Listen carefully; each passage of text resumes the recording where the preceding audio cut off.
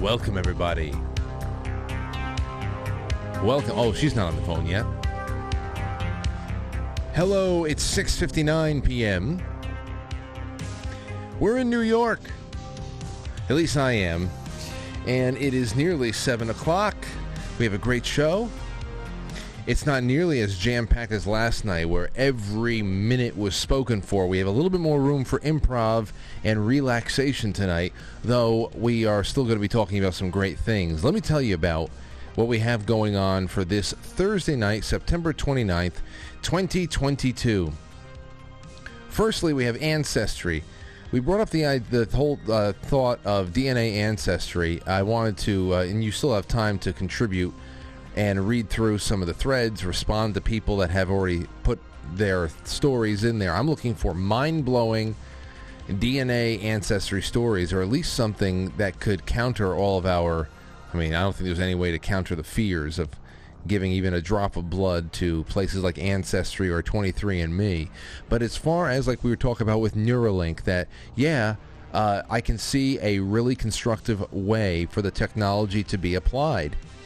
And for an individual that would really like to know a little bit more about their roots and a little bit more about their lineage, I can see how it could be immensely helpful and exciting, thrilling even.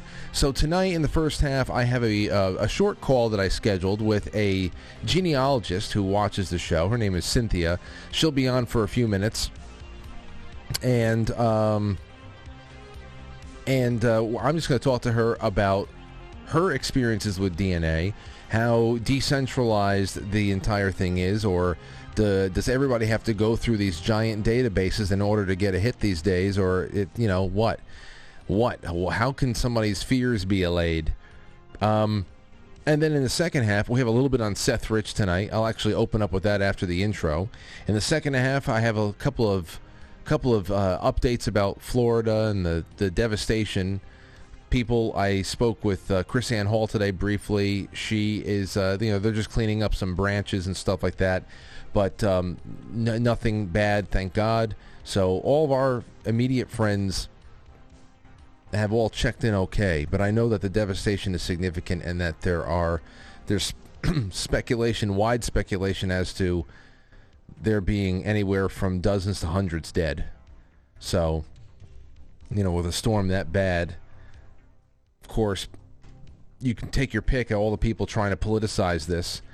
Doesn't matter if it was a Category 4 or Category 1. The fact that storms exist in a hurricane season is enough for these mindless religious zealots to go out there and demand everybody not only vote for them, but condemn their opponents and give all the money that they can to their campaigns. So I'm going to try to keep it to just light updates about a serious situation, and then we're going to open up the lines.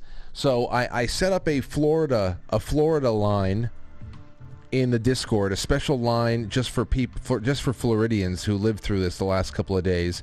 If you want to jump in there, that's in the second half. We'll take calls there, and then everything else is really just call on in. That's what we'll do in the second half. You can talk about whatever. So let's get to it. All right. Thank you to Pat and Gina at Blue Monster Prep. My favorite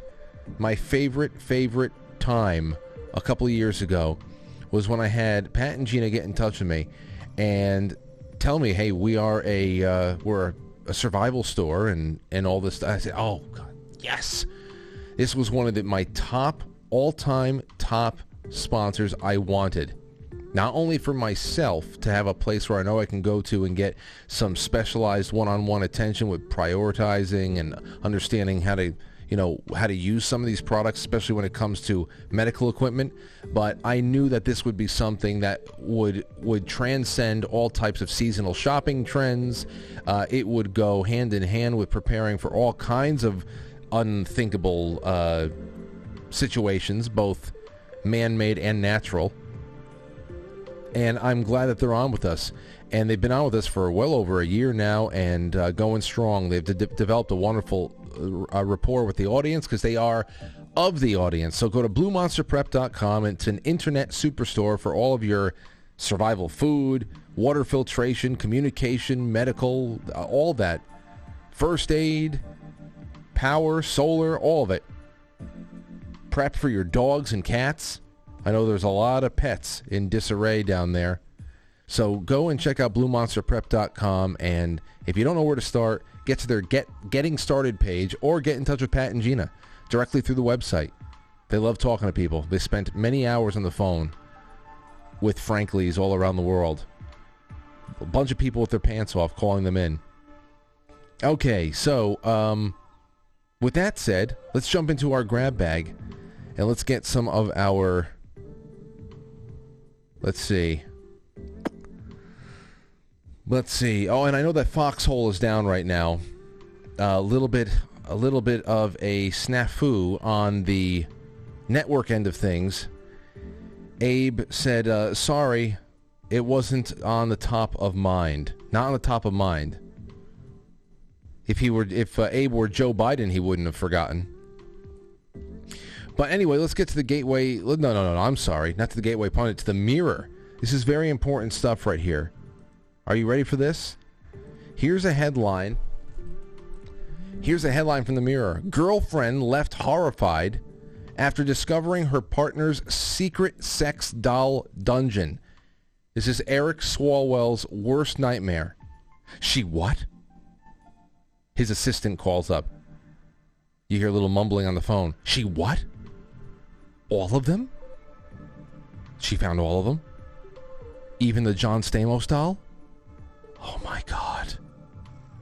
That's Eric Swalwell's worst nightmare.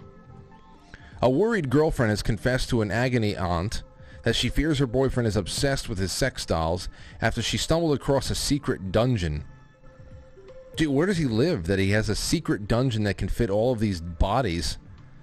Several weeks ago, her boyfriend was ill with food poisoning and rang his girlfriend begging for dry toast and bottles of fizzy lemonade, she explains. He called up his girlfriend to bring over toast? The hell is wrong with him? She rushed to his side to make sure he was comfortable. By 2 p.m. he was asleep. She noticed that his keys were on his bedside table, whereas usually he keeps them on a chain on his jeans.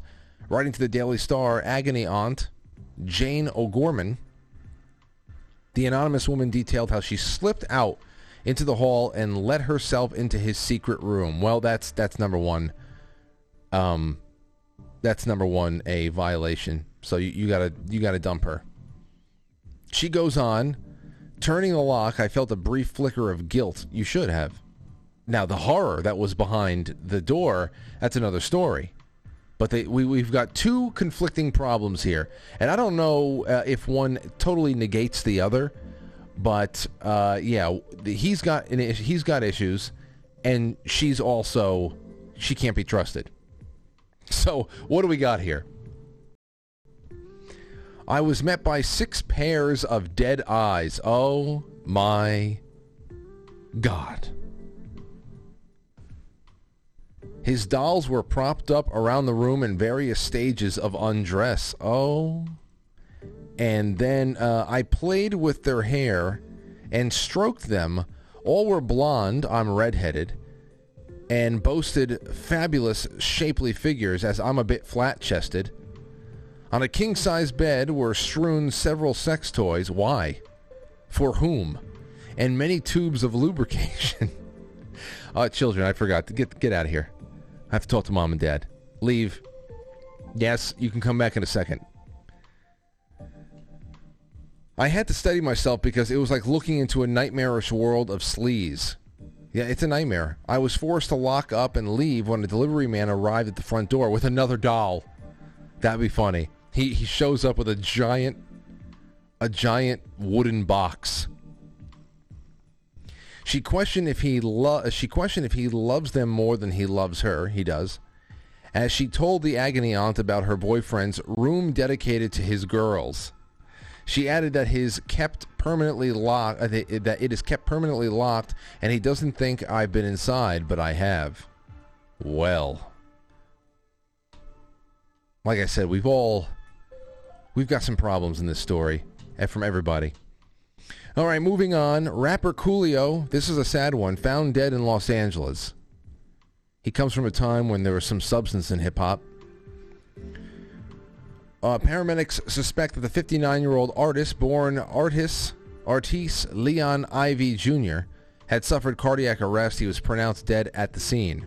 Coolio's longtime manager, Jerez, says Coolio went to the bathroom in his friend's house, but when he didn't come out after a while, the friend kept calling for him and eventually went in and found Coolio laying on the floor.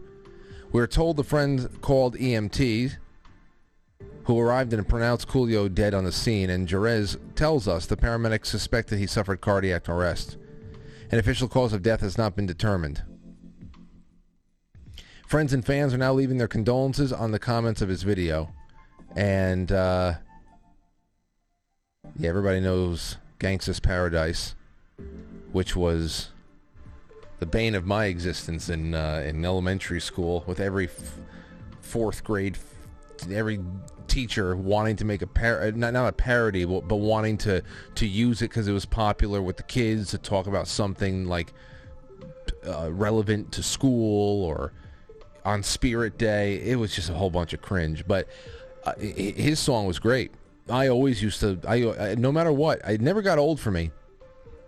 I would just stay there and I would watch the music video from start to finish whenever it was on. The one with Michelle Pfeiffer after Dangerous Minds came out. Another good film. Actually, I think it was a good film. I don't know if it holds up. I haven't seen it in a long time. Obviously, a lot of people are wondering about the cardiac arrest at age 59. What could it be? And it goes deeper than that, too, because Coolio had gone on the record fairly recently, I think we're talking within the last couple of years, about really strange sex initiation stuff inside of the industry, things that were pressured, he was pressured to do, pretty much along the lines of what Professor Griff was talking about, and in some closely related ways to what Prodigy from Mobb Deep was talking about with pedophilia and Satanism and when he was calling out Jay-Z and all that stuff.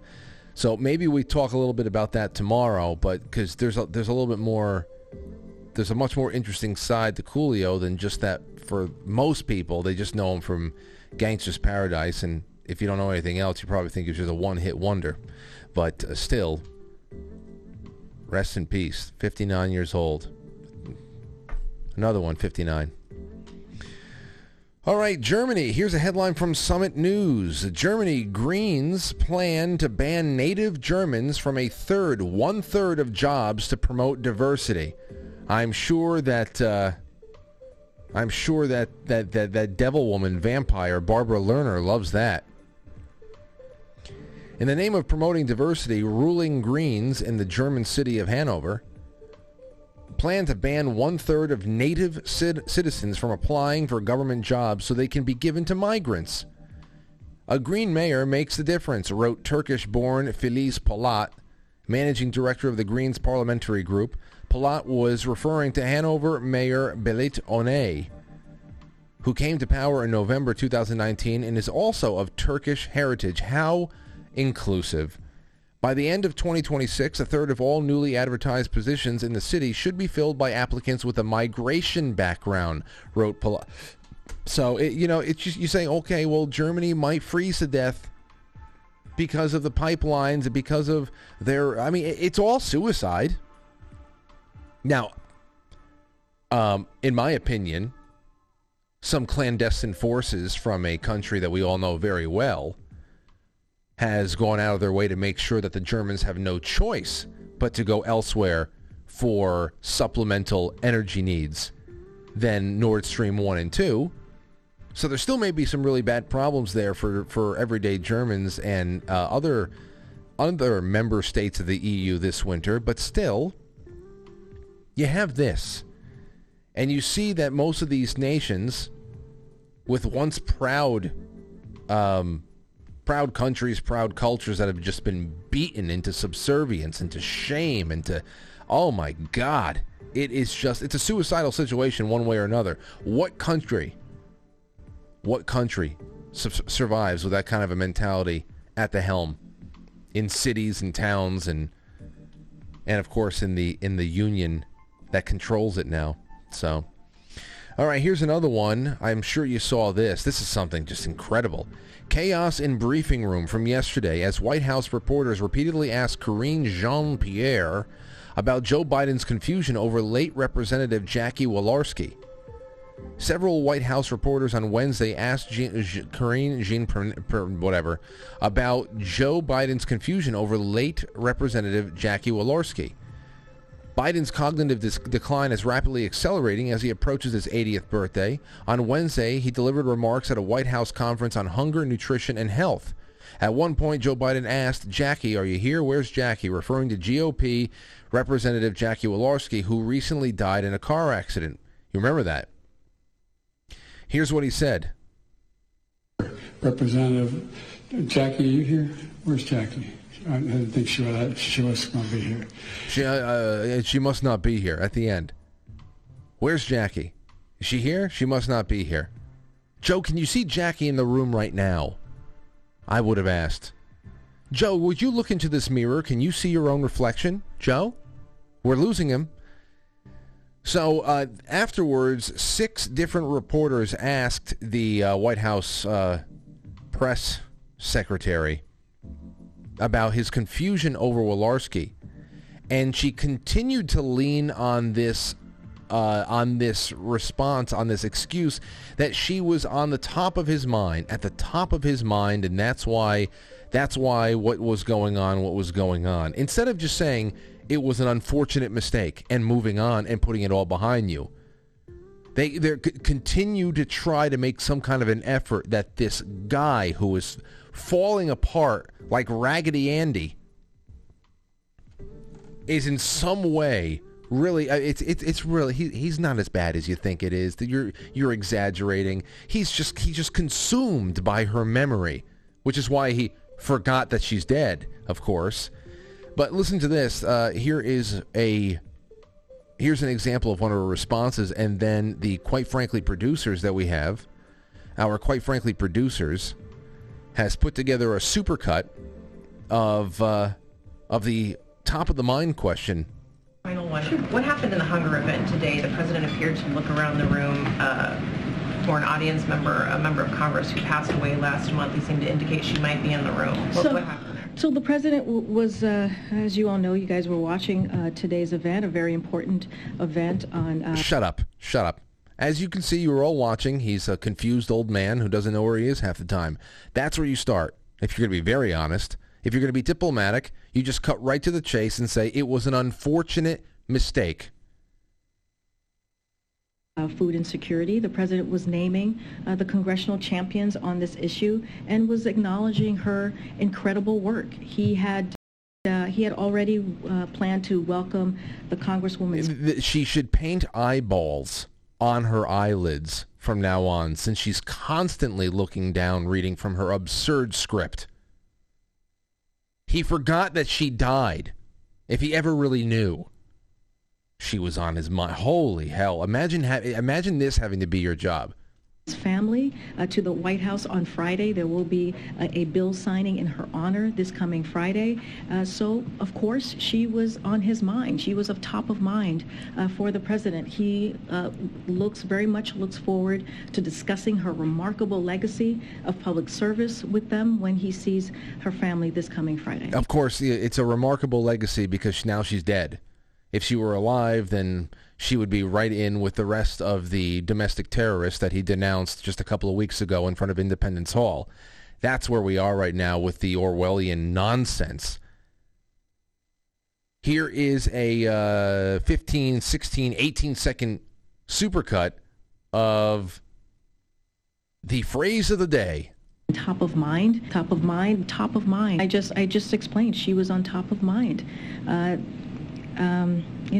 Top of mind, top of mind, top of mind, top of mind, top of mind, top of mind, on top of mind. I have John Lennon top of mind just about every day, but I'm not looking around for him anywhere. There you go. Someone said I have John Lennon on top of mind almost every day, but I'm not looking around for him. Would you go easy on me? I'm trying to. Come on. I'm trying to. I'm trying to animate a corpse over here. Come on. So That's just it. He was just consumed by the memory of a lost colleague. That's why he thought that she was in the room. All right. With that being said, we are done with this. We're starting the show off a little bit on Seth Rich, which is a lot of bit on Seth Rich, and then we're going to go right into an interesting topic about DNA ancestry. I have a couple of questions for an impromptu guest. Should be fun. Don't go anywhere. Be right back.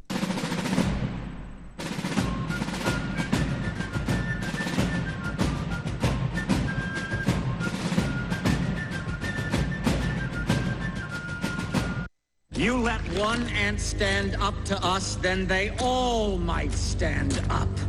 Those puny little ants outnumber us 100 to 1. And if they ever figure that out, there goes our way of life. It's not about food. It's about keeping those ants in line. That's why we're going back. Does anybody else want to stay? Let's ride!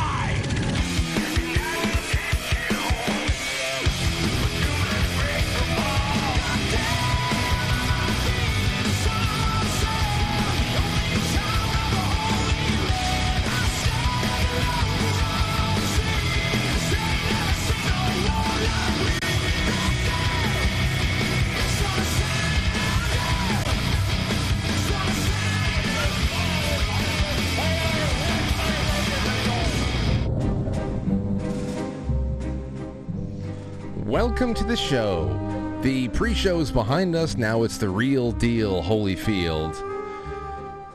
So I hope that your Thursdays have been going well. It's been beautiful all week. Of course, it's not going to be beautiful on Saturday. So I had to very sadly postpone all of the big outside celebration plans for Aurora's baptism because what's going to be left of this hurricane that is just going to be scattered patches of rain is now going to hit us, and we're looking at 100% chance of rain, under 60 degrees, so can't do that outside. So, I mean, this entire week has been a perfect autumn week, and damn. So, that was that. That's that. We'll figure something else out. Coffee and cake and pizza, I guess. All right, ladies and gents, welcome. Now, listen, just so you know, because I'd love to get more and more of you involved in tonight's show, that is through Super Chats, no matter where you are. Quite frankly, superchat.com. You can send those in. We're going to read them throughout the broadcast. It's a great way to support the show and all the upkeep here at the studio and elsewhere. And also, first and foremost, actually, a great way to get your thoughts read onto the record on the show without trying to squeeze through on the one phone line that we have. But remember, we have Discord. Discord is always a great way to cut the line. We've got first-time caller line there, an international line. We've got tonight a Florida line. So get into the Discord. The link to that is on the website. It's in the description below this episode. And simple. All right. So here's the first thing I wanted to do is to read through this. This came out of Technofog's Substack a few hours ago. Court orders production of Seth Rich laptop. Uh-oh. Michael Isikoff at Yahoo to the rescue. You know that's what's going to happen now. I would be surprised if we don't get flooded with at least a dozen new articles debunking the Seth Rich conspiracy theory by none other than Michael Isikoff of Yahoo over the course of the next couple of weeks. He has definitely been assigned to being the primary writer and debunker of this very intriguing story that needs to be taken seriously. So I don't know who said this is your story and you're staying on it for the rest of your life. So watch out for Michael Isikoff roundups and reviews. They're coming. Today, a federal judge ordered the FBI to, quote, produce the information it possesses related to Seth Rich laptop. Now, here's my thing. If they do, because they've already stalled several times. They said there was nothing there. Then they said that it was held. I mean, there was a couple of excuses. Forget what the hell it was. But all these years later, does anybody out there think that we can trust that whatever they do produce is complete? Really? I mean, you had Robert Mueller's team and all these FBI people that were wiping their phones and deleting evidence in the middle of the Russia investigation that they were running right there. All these work phones were being wiped out and thrown away, destroyed in the middle of the investigation. You're going to give them 5, 6 years out of sight, out of mind? That's just something that I don't know. What are we going to get? Anyway, this case involves a multi-year fight by attorney Ty Clevenger to obtain records relating to the FBI DOJ investigation of Seth Rich, particularly whether Seth Rich was involved in the hack, the leak of the DNC, or had communicated with WikiLeaks. Now, we were listening to, what's his name, Seymour Hersh, Cy Hersh. That was a very interesting talk. I mean, you have to go listen to those phone calls with Cy Hersh about Seth Rich's involvement. Then we have Ty Clevenger and a few other characters that I'm actually forgetting the storyline now. It's been so long. We used to go through these timelines in depth. I really miss those days. 2017, 2018 was really thrilling. I had a ball those years. Felt like we were like living the plot of Clue. Yeah, we might not get the outcome we wanted, even though at that time we had much more hope in that as well. But the fact that we were able to really, because it was so sloppily done, all these operations, the fact that we were, through open sources alone, able to piece together incredible swaths of a story that is more thrilling than any kind of spy novel that I know of. This fight dates back to 2017 and includes 2 FOIA lawsuits. In the first lawsuit, the FBI produced no responsive documents. The parties knew the FBI had something, and so this sparked a second lawsuit where the FBI somehow found 20,000 pages of potentially responsive documents, the court explains. Here's an excerpt. By letter dated June 19, 2020, the government acknowledged receipts of Huddleston's first request. In stark contrast to the FBI's response to Clevenger's nearly identical FOIA request, where again the FBI found 0 responsive records, the FBI now acknowledged that it possessed over 20,000 pages of potentially relevant material. Now, I think this is where they started saying that it was of national security interest. So first, no response, we have nothing. Then it's, okay, well, we found 20,000 pages, but of those 20,000 pages, the government found 1,596 pages of responsive documents, of which the government withheld 1,469 pages under various FOIA exemptions, privacy, law enforcement exemptions, etc. The FBI also withheld the contents of Seth Rich's personal laptop, which it possesses in its entirety, alleging the privacy of Rich's family and the preventing of public release of this information outweighs the public interest in disclosure. Well, we know from interviews conducted with the Rich family that they didn't want this revealed because they didn't want people to think that he was responsible for Trump getting elected. So it gets very political.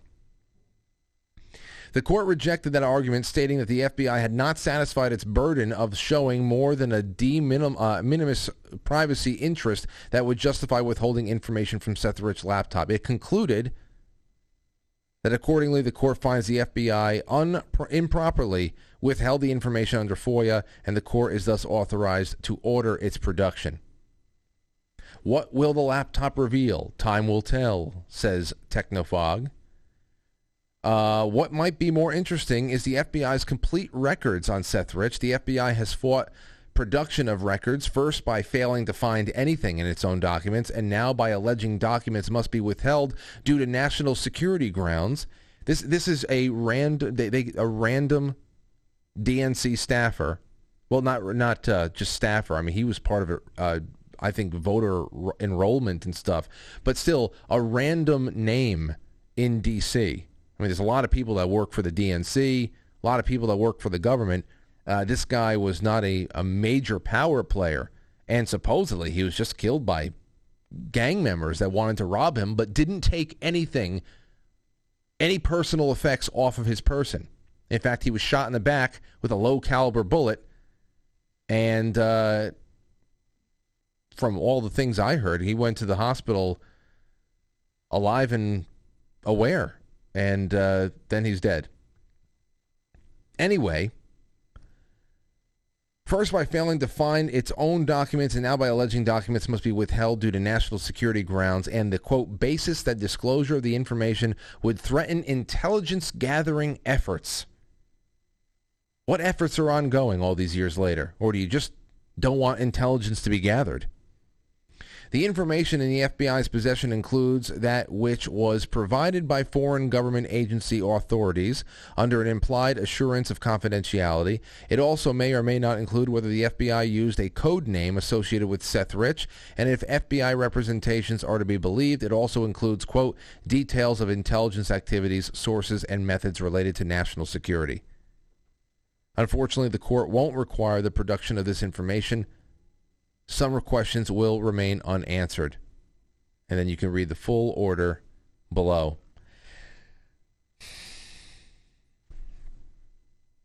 And there you go. Like I said, be on the lookout for at least a 50-page reprogramming of all liberal opinions that should be had on the Seth Rich story, penned by Michael Isikoff of Yahoo. Be on the lookout for it. All right. So with that out of the way, I'm going to give somebody a call because, we're talking about investigations. That's an investigation of has a much larger area of impact. It really involves us all right there, especially if you're an American and if you are a member of other countries in the world, because American elections have large impact, especially 2016. That was a big one if you don't remember. But as far as personal investigations into your own lineage and what's going on, we were talking about DNA. We were talking about DNA information gathering, more so the ethics and what can be trusted when you have companies like BlackRock and, I don't know, the YouTube Silicon Valley crews that own companies like 23andMe. So we were wondering, aside from all those big-time questions, and I can ask about those in a little bit there too, has anybody out there ever been on a quest to figure out how much of your past can be recovered through physical records, those traditional methods, but also DNA analysis? Because if we can get over the trust issues, I think that would be really incredible. So we're going to see some of your breakthrough stories, if you have any. The lines will be open. Hopefully we get some later on. But right now I want to call up. Her name is Cynthia Lindsay, and she is a genealogist. And I don't have a bio for her, so I'll just read you the introductory email she sent me the other night. She said, "Hi, Frank. I'm a genealogist, and I also do triangulation of DNA. When Ancestry populates its regions of ancestry, it's all based on the number of test kits already in their database. These populations and regions change over time as more test kits are loaded into the databases. As far as being helpful for record and fact-checking, it's not that great going by the results of populations you get back. Also, some records in other countries are kept sealed. I'm getting ready to triangulate an adoptee from Italy. She can't access those records for 100 years. But through DNA triangulation, I can actually go back to the original family and find records that way. Triangulation is used to find such criminals and serial killers and other crimes as well. Records are as good as long as you have a direct relationship and or triangulation of DNA to go off of. We love your show. Thanks, Cynthia." Let's go and give Cynthia a call. How about that?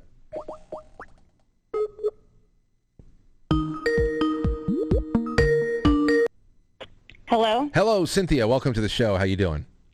Good. Hi, Frank. How are you? I'm doing great. So you and I spoke a little bit before, and I just read your email, so everybody knows a little bit about what you do. And let me just ask you this. Are you in almost like a private practice, or are you part of a larger group? No, just private. I just do my own research for friends, family, anybody. Okay, so have you ever advertised your skills to people in like your local area and gotten people outside of your immediate network? No, just through Facebook, family, friends, extended family that I found on 23andMe or Ancestry. So then this is great. So because I want to ask you a little bit about the tried and true old school methods of researching a person's lineage. So you're a genealogist. I'm curious about how far back I can stretch my knowledge of my family history. So I would come to somebody like you. But before we get to DNA, tell me a little bit about records and tried and true methods of researching a person's past. The best thing to do is listen to your parents, your grandparents, take notes. Now, as far as research goes, there's tons of tools. There's FamilySearch.org, there's Ancestry.com, libraries. There's tons of free stuff online that you can research. There's, US.gov records that you can get on. You can go into, say, you want to look for a certain county or a certain town. You can go in and find that on a government website, and you can pull up past census records. There's just tons of stuff, tons of ways to do it. So what about when your searches lead you out of country? So, yeah, the United States, I mean, for a time, we weren't that good with record keeping. We got more and more elaborate and more nosy.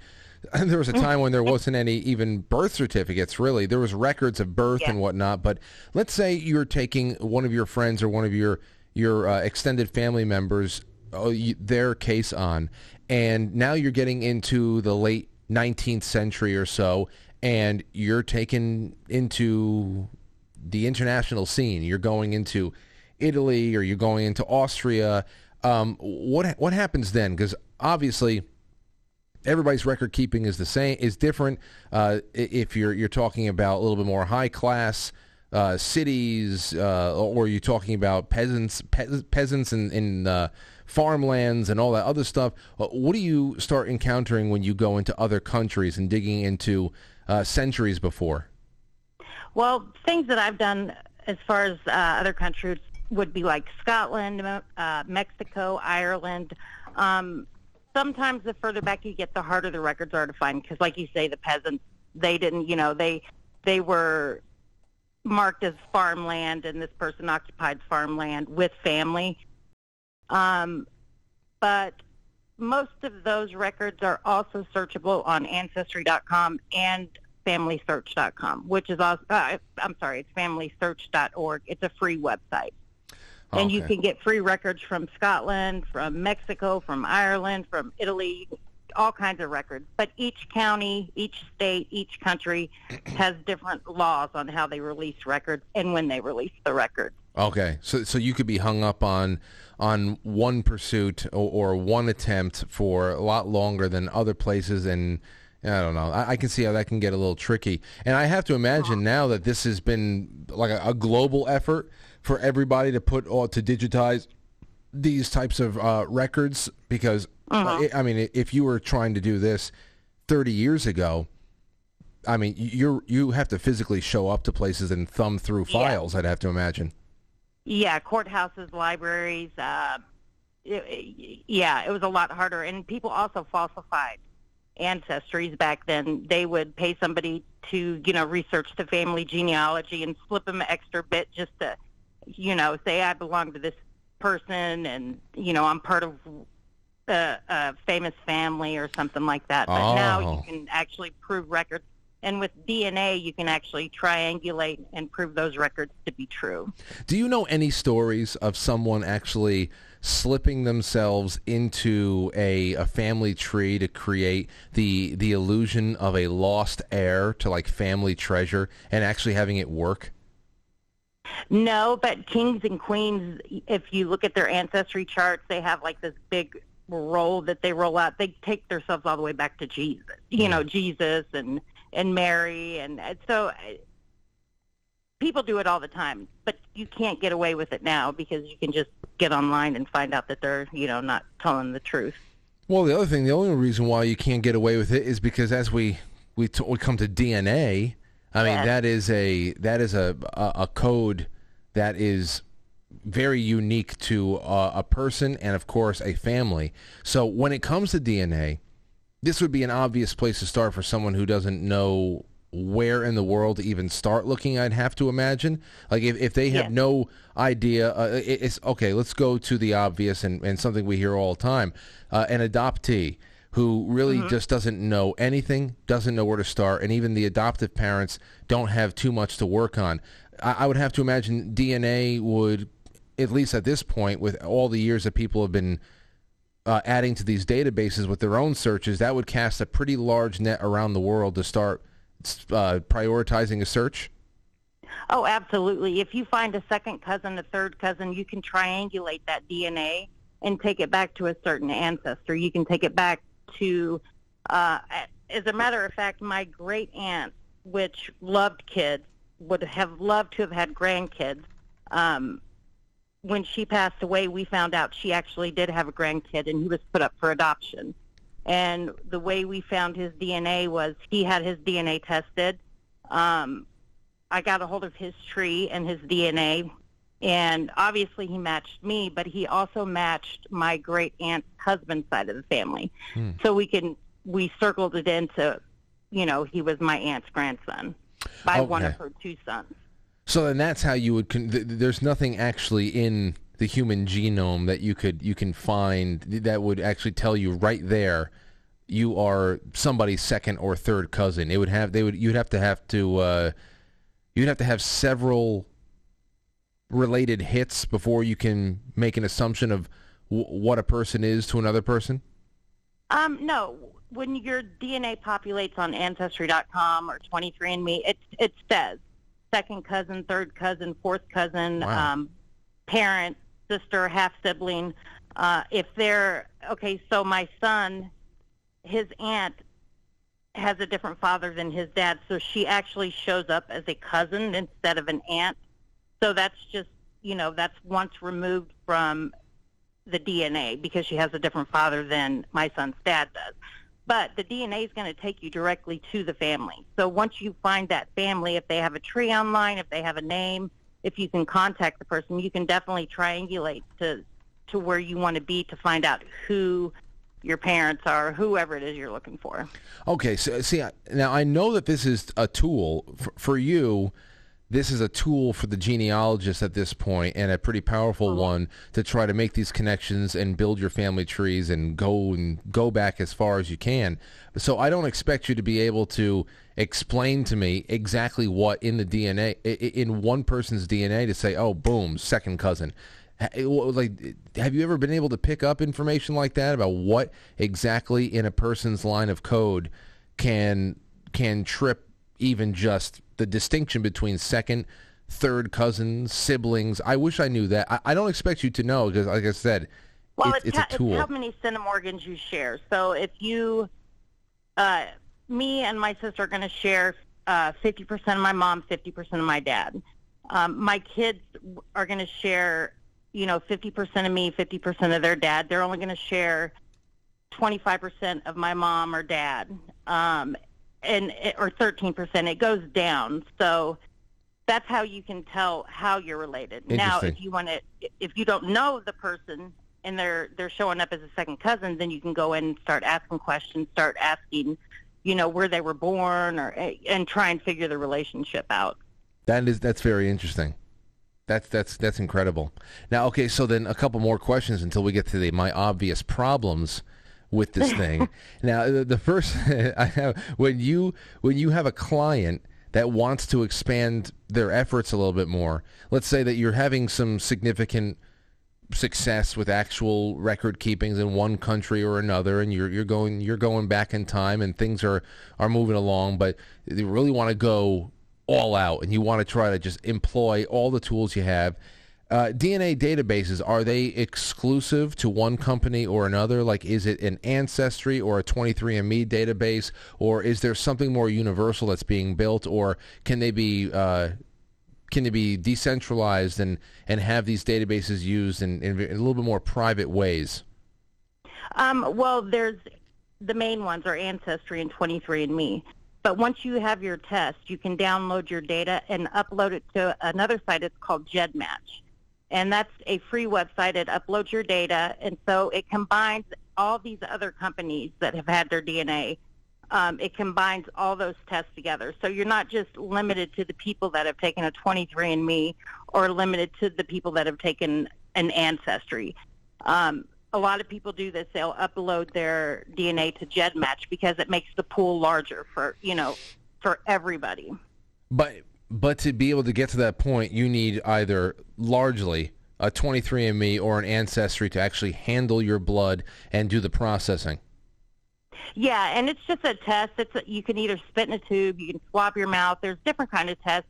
There's MyHeritage, 23andMe, Ancestry DNA, and probably a lot more that have jumped into it, But once you send your test off and you get your results back, you can download the file. And once you have that file, you just upload it to any other database, and you can share with, other companies. But as far as limited, it's limited to the company that you go with, only if you keep it limited. You can share it with other companies like GEDmatch, and it populates other companies together. I get you. See, and I guess this leads me right into my trust issues, Cynthia, because I have, when you say it's just Blackstone acquiring Ancestry, 23andMe being owned by the same kind of Silicon Valley types who are obsessed with re-engineering humanity. I just wish that there was a way. I don't know. I just wish there was a way to. Okay. Well, let me ask you this: do you know of? It's the same thing when people say you got to watch out what charities you donate to. I have heard horror stories about charities that I grew up all throughout my life thinking, oh, that's a force for good or this and that.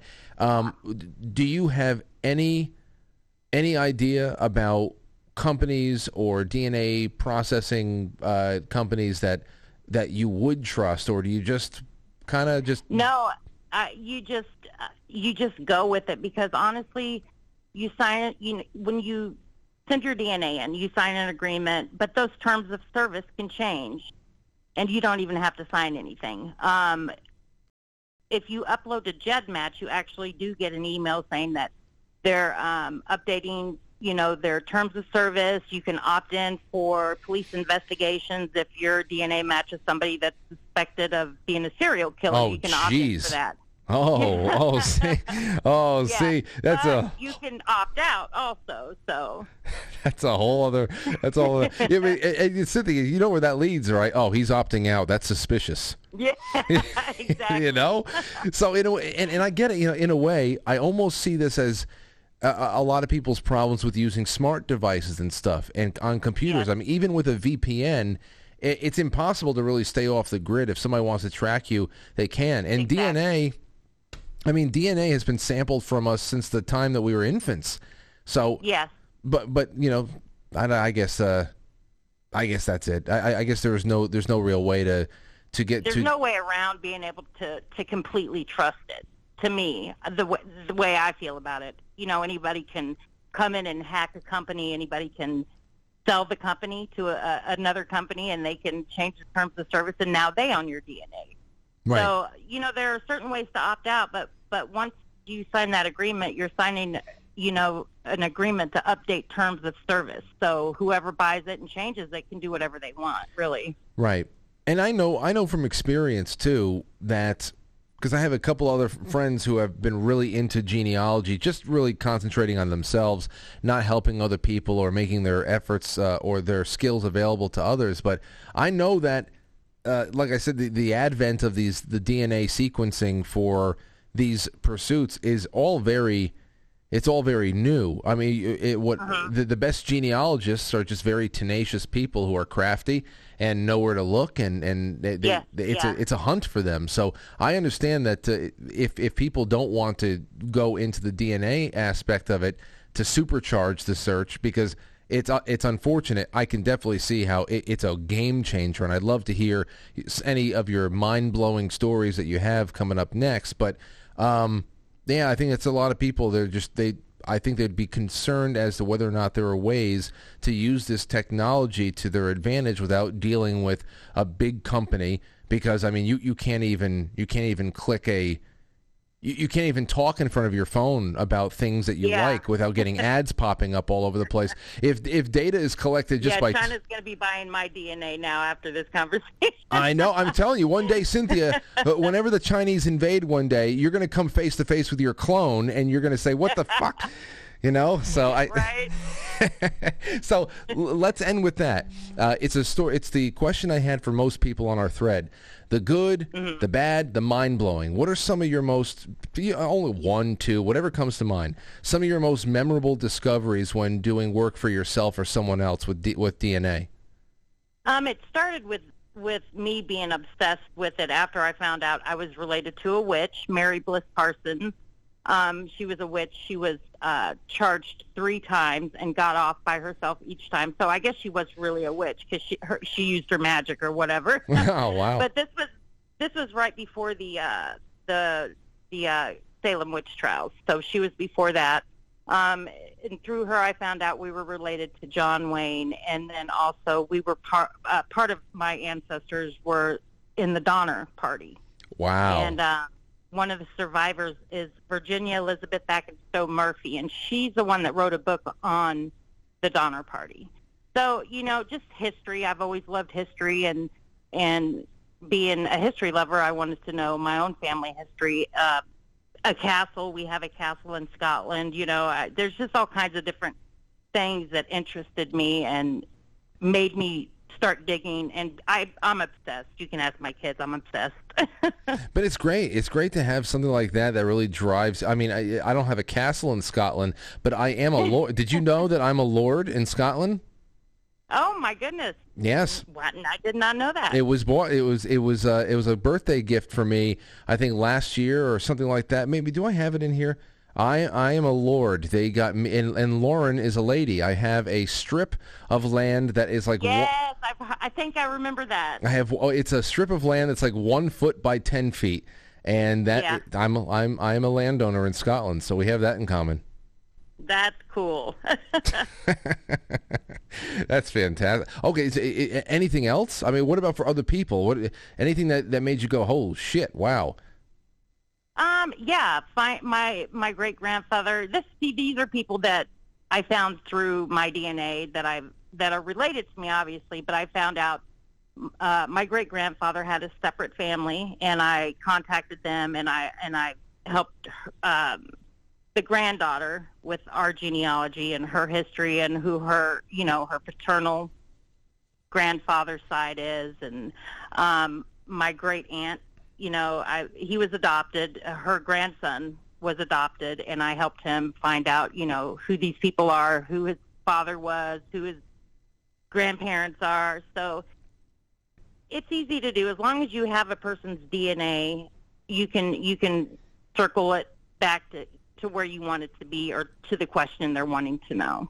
Well, it certainly is exciting. It really is. And Cynthia, before we break away here, unless there's anything else you want to throw out there, anything people should know and about the craft and all that stuff, I'd love to know if you if you have anything to promote. Are your services available to anybody out there who wants to find out more about themselves? Do you make yourself available for people? Sure. They can email me. It's sdcynth@gmail.com. That's sdcynth? At gmail.com. sdsynth.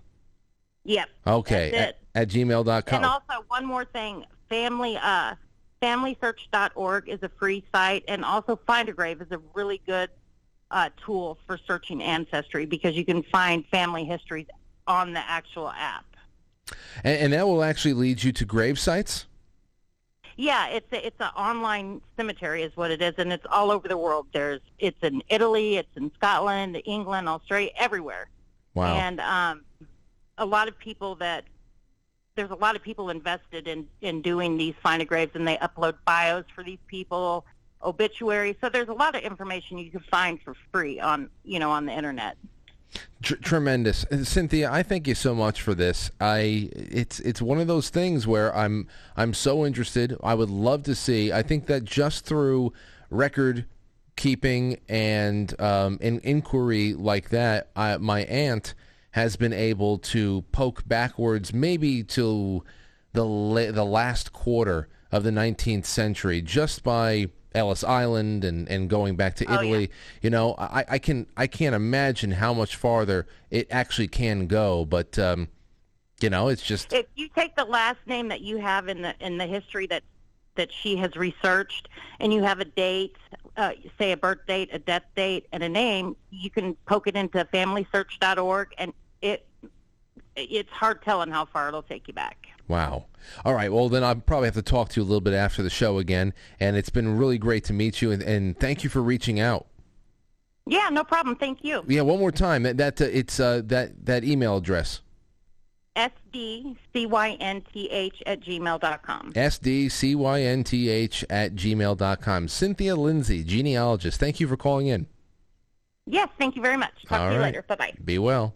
Or thank you for letting me call you, I should say. All right. 7:55. How's that for you? How is that? So we're going to come back and, well, let me see. I'll read you one of these stories from the thread, and then when we come back, we'll have some calls and whatever else from you guys. Here you go. This is a submission to your answer. This is from Lori. This is an answer to your question last night about how it works with DNA Ancestry. My husband was born in Lenox Hospital in 1959.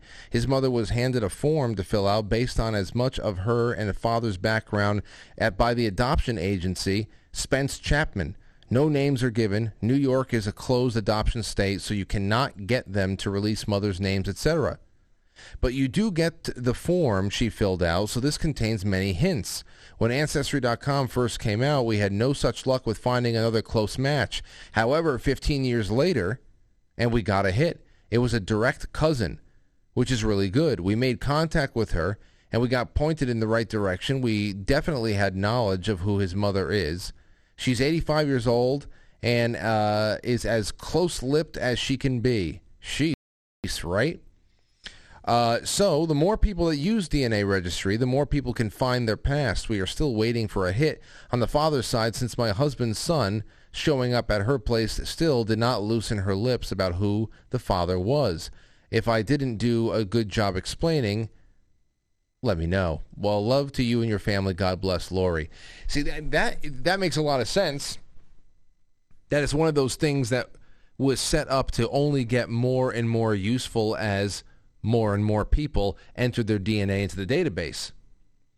Because it's not just like you're putting a search out for someone like you. You are putting yourself out there as a beacon for God knows how many people. Because remember, you're going to be able to people are going to be able to get hits,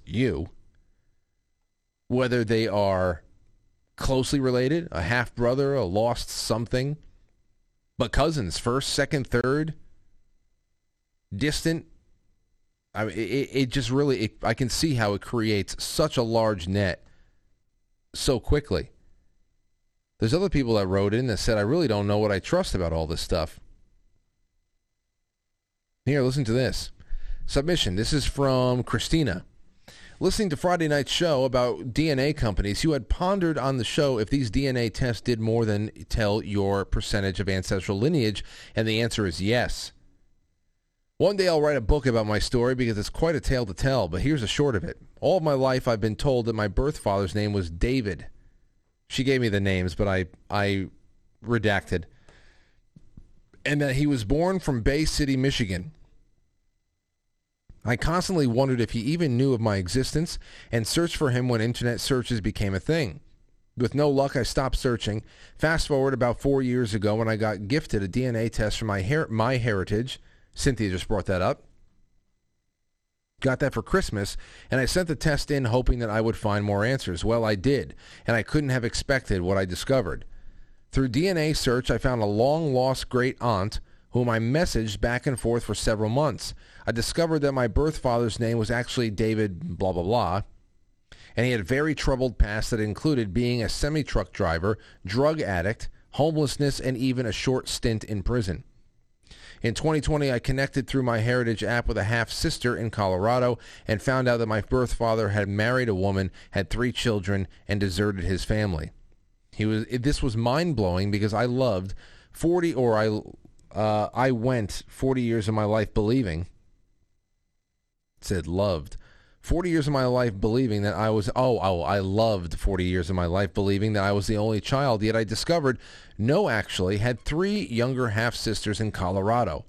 I also discovered that my birth father was currently homeless, 80% blind, and had accidentally killed 4 teenagers in a truck driving accident when they ran a stop sign. That's tragic.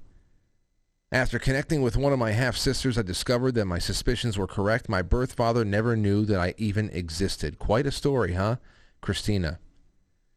Incredible. Really is. And I hope that this inspires some calls in the second half. We're about to go on a break right now. But just that alone, going 40 years believing you were the only child, and then you have 3 younger sisters in another state like Colorado.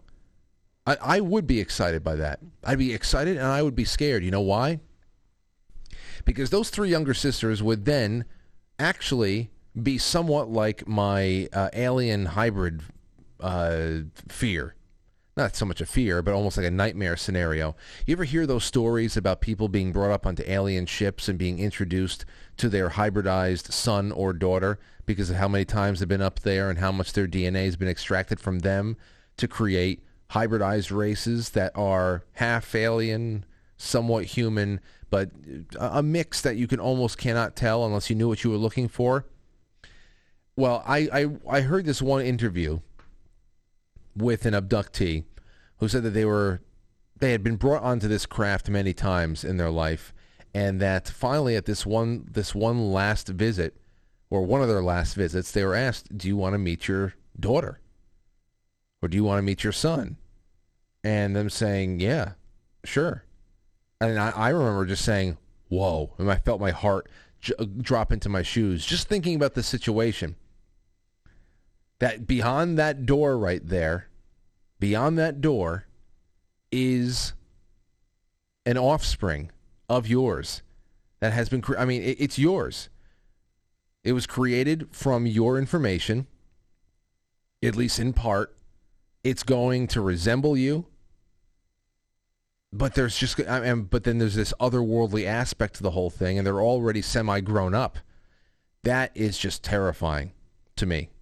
Now, this isn't as terrifying. This is more exciting than terrifying because hopefully they're all human, and but they're in Colorado, and you know that upon opening up that email with their pictures in it, you're going to lay eyes on 3 girls, 3 half-sisters that should at least in some way have a resemblance to you, because 50% of them is 50% of you. That's incredible to me. And yeah, all right, well, it's intermission time. We will be back in a couple of short seconds, and we'll talk about this later on. So don't go anywhere and send in your Super Chats. Quite frankly, superchat.com. We'll be back in a moment.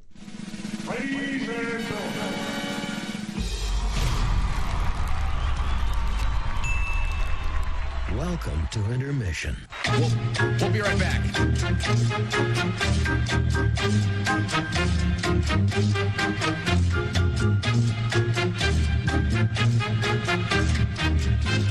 Yeah, intermission.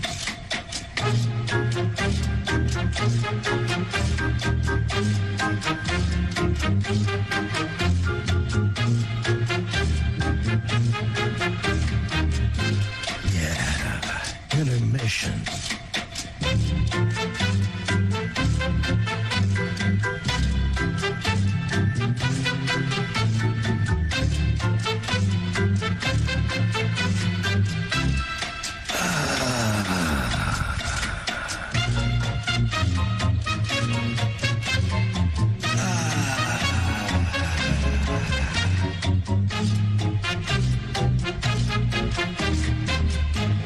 Now entering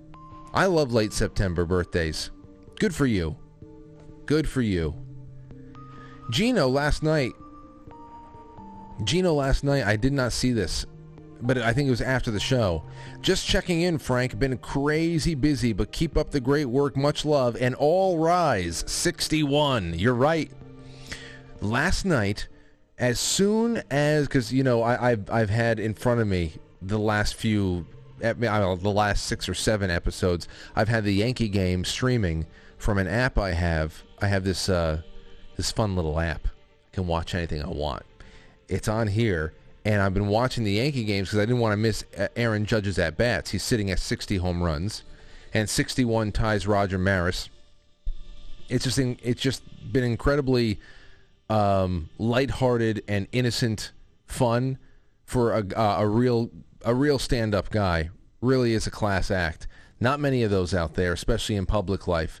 And I've just really enjoyed it. And last night, as soon as the credits finish rolling and you get the moo cow and you get the Lila and you get the chicken nugget, then boom, it was 61 right over the left field wall at Rogers Center in Toronto. So it was incredible. I was over here just like pumping my fist, hooting and hollering. It felt great for him. I just felt great for him. And so we were this close to having my reaction caught on air. Just saying.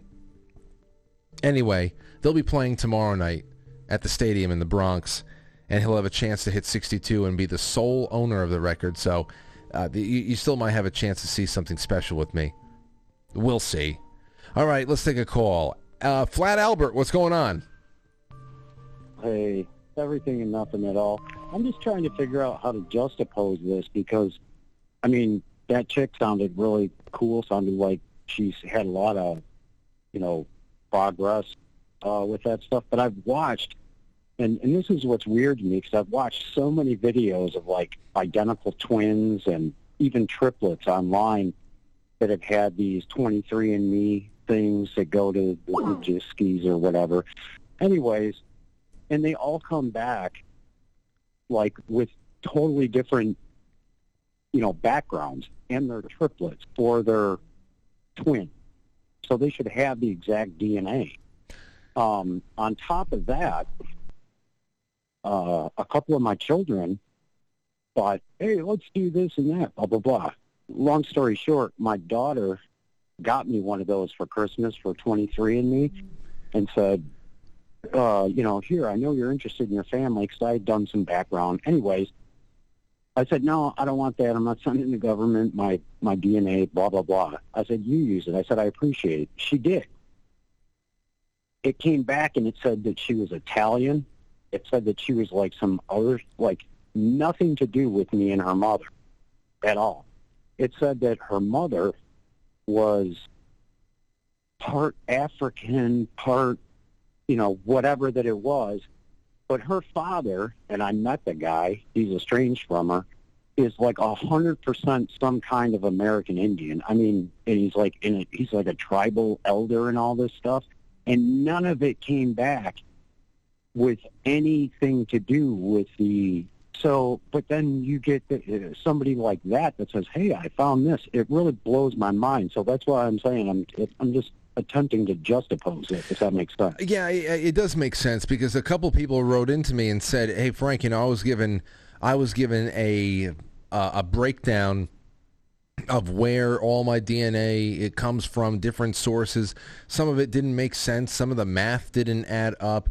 And there's a lot of people who have taken part of these services and not really felt like they were legit. And then on the other hand, you have people who have taken these tests and have been linked with people in unexpected places. And once you get linked up with it's one thing to have a test come back and say, all right, 23% Welsh, 13% German, 10% blah, blah, blah, and you just get all of your breakdowns. It's another thing to actually find hits and reach that's out what to... I'm saying. So how do you... I don't know.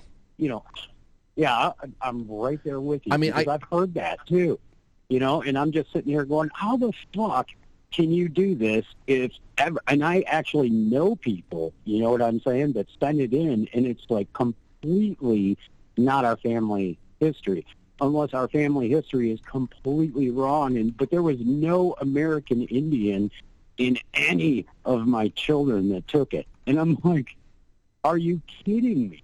They can go to school they can go to college if they wanted on an Indian loan or something, because they're like whatever that the percentage that the mother is American Indian. But they don't want to go to government schools, and they're all making great cash anyway. But I'm just saying that point is still there. They can go get that, but according to their DNA, they're not. They're as much American Indian as that female politician. You know what I'm saying? But well, I was just going to say, I was just going to ask you, so are you saying that there's a chance that Elizabeth Warren actually is Maybe she took a test that just said no. Imagine she actually was all this time.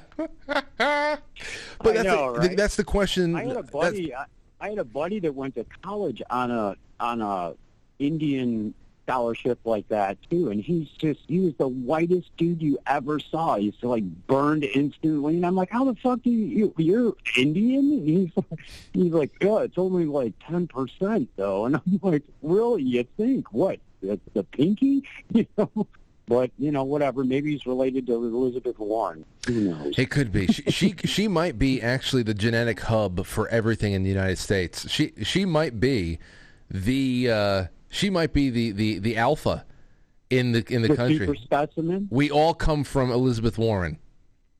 I'm with the way information's going around now, Frank. I'm not willing to discount anything. Well, I think that your original question, I would love to have someone who could explain the technology. Tell me, what are the contributing factors to the error rate? Because there is some weird things that have come back that that may be inexplicable, and there's no way that some of it can be real. And then there's other things that have just been spot on and have been game changers for people who have just had these large blocks of unknowing in their past. And there's got to be some kind of a middle ground there, or some kind of an explanation. So that it's a good question. I hope we get the answer to it one day. We'll keep sniffing around. I'm sure you'll find somebody, man. All right, brother. Well, thanks for the call. My pleasure. Enjoy your evening, sir. You too. You too, my friend. All right, let's take a 248. You're on the line. It's open lines, and quite frankly, how you doing? I'm doing good. My name's Jay Ann Young. Welcome to the show. So what do you got for us tonight? And you said, wait, Jay Ann? Yeah, just Jay's fine. Jay. It's about DNA. Okay. Okay, I'll walk in the other room because you're on the phone right now. On my husband loves your program. Well, tell your husband I said hi. I'm in. No, he said hi to you. Say Frank says hi. Yeah. Oh, he'll hear it. My husband told me to go in the other room because you don't like back noise. So everybody knows. Good. Yeah, well, what it is this is about the DNA. I have one of those stories that is just, my husband said that I had to call you. So I'll just tell you. Is that okay? Yeah, absolutely. Right? Please. Yeah, give it to me. Oh, okay. I'm Italian, so, ciao. And I was going to Italy, and so I decided I want to know where my dad was born. I didn't know if he was born in Italy. I didn't know if he was born in the States. He turns out, you don't know what you don't know. My father died when I was really young. So I spent almost 2 years trying to figure out where my father was buried. And that was crazy. And then I ended up, I just saw you talk to somebody who is like really into it. Well, I met a lady that was really into it, and she was the one that found my grandfather. His name is Julio Julius. You found a person who actually linked you to put you on a path of finding your father's father? No, yeah. Okay. And you don't understand. It was like I spent 2 years. I said, I'm done with this. I'll never know. I just knew his name was Julius Giuliani, and that was about it. But the stories get crazy because he didn't really care how any of the documentations went. So his name was, I don't even know, it was Jules Giuliani. I mean, it went back and crazy, back and forth. But that's, so anyways, one thing led to another. So that's not the story I'm going to go down, because that's a whole nother story with Ellis Island and documentations, and I've got those. Yeah. Give me the biggest mind blowing story, and put it in a nice nutshell for us. Okay. So I'm out there on Ancestry.com. I get a hit from this one person, and my gut feeling just goes, oh. And it turns out that somebody who was trying to have a baby. They were having issues. So I guess when you do IVH, they like you to do your Ancestry, okay, to find out if there's some kind of medical. I don't even know. So it turns out that his wife bought him a DNA kit. And on Ancestry, it connected him to me. Him turned out to be my nephew. I did not know. There were 5 siblings. I didn't know there was a 6th sibling, or a 6th sibling. Mm-hmm. And so I guess I had an extra sister. Now, my mother never said anything about it. It turns out that it's not like a love child. It's my mom and dad's full-blood daughter. So it's my full-blood sister. So you had, how did you have a full extra sister that you didn't know about? That's what I'm saying. You can always have a love child or a divorce or, you know, the bloodline. But no, my mom and dad had Linda, which was my first sister, and then they had this second baby, and they gave it up for adoption. But it turns out that I don't know, I don't mean to take up so much time, but it turns out that she had a friend that she worked with that she was in her late 40s. She was pregnant. She fell down the stairs. She was devastated because it was like her miracle baby. She always wanted a kid.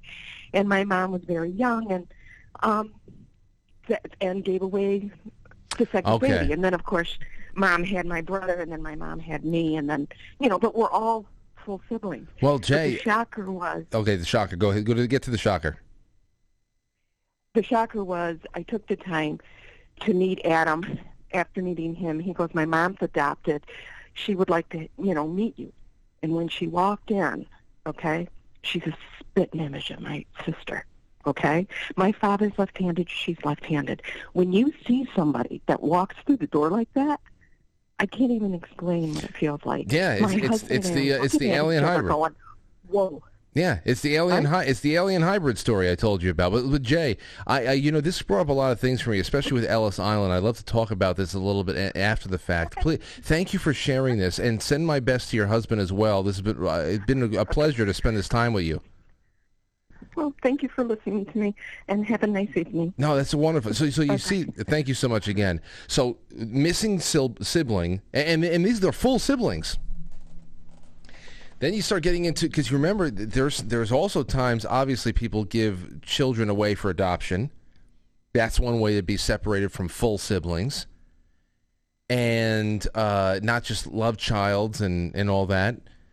There's also really bad times in American and world history where because we were in really dire financial straits, sell children. I mean, you ever see the pictures of mothers on stoops with covering their faces because they're so ashamed that they're trying to get somebody to take their child because they can't support them, and there's so many ways I guess you can be separated from full siblings, and that's one interesting story. As far as Ellis Island goes, my last name is a product of Ellis Island. At least yes. It's either Ellis Island or it's the New York school system. After my father's father's side came here, and they got in at least into the school system, my grandma Christina, as I was told, gave my last name in a sloppy, broken English kind of a way. And after World War II, I believe, or around World War II, everybody except my grandfather went back to the original spelling with R's instead of L's and all that other stuff. So I'm the only of my name. If Anthony doesn't have a son, and if me and Lauren don't make a brother for Aurora, that's the end.